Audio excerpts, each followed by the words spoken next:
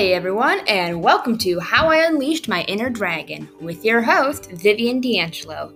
This podcast will use various stories as a way to inspire people to harness their own self-confidence. Today's episode, The Dragon Hatches, will show the beginning of my journey into self-confidence.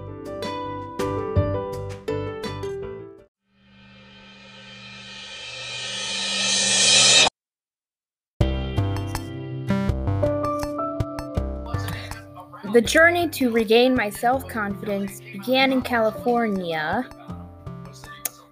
You see, when I was in third grade, I was not that confident due to moving schools and then two of my best friends moving near the East Coast. I was bullied a lot at my new school to the point that I attempted to take my own life in sixth grade. A few months later, I received a letter from a pageant organization called National American Miss, NAM for short, telling me that I had been invited to an open call. They said it was by invitation only, which made me feel special, as Mom said that most of the girls who were bullying me probably wouldn't even get a chance to do this pageant. I looked at the website with my family and it seemed legit, so we agreed that I'd try it out.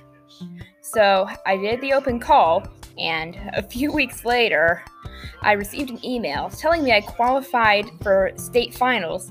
I literally screamed with delight in the hallway. I trained for the big day when we drove to Columbia, where the state finals were. There, I won 5th place in the actress competition, which qualified me to get to nationals. I wanted to win Miss Missouri. I was excited since it really was my first time. When November rolled around, I was ready. We got on the plane and off we went. We went through a lot of antics before the pageant. You see, Mom went to visit a family friend with us. That's where I discovered that California oceans are cold. That week was really busy, from going to Disney, to hanging out with my old babysitter Cecilia, to touring the streets of Hollywood, to competitions. On Thanksgiving Day, my mom, brother, and cousin decided to go to downtown Disney. I did not go, as they would not get back until after the card drawing, so I chilled in the room until it was time for the drawing.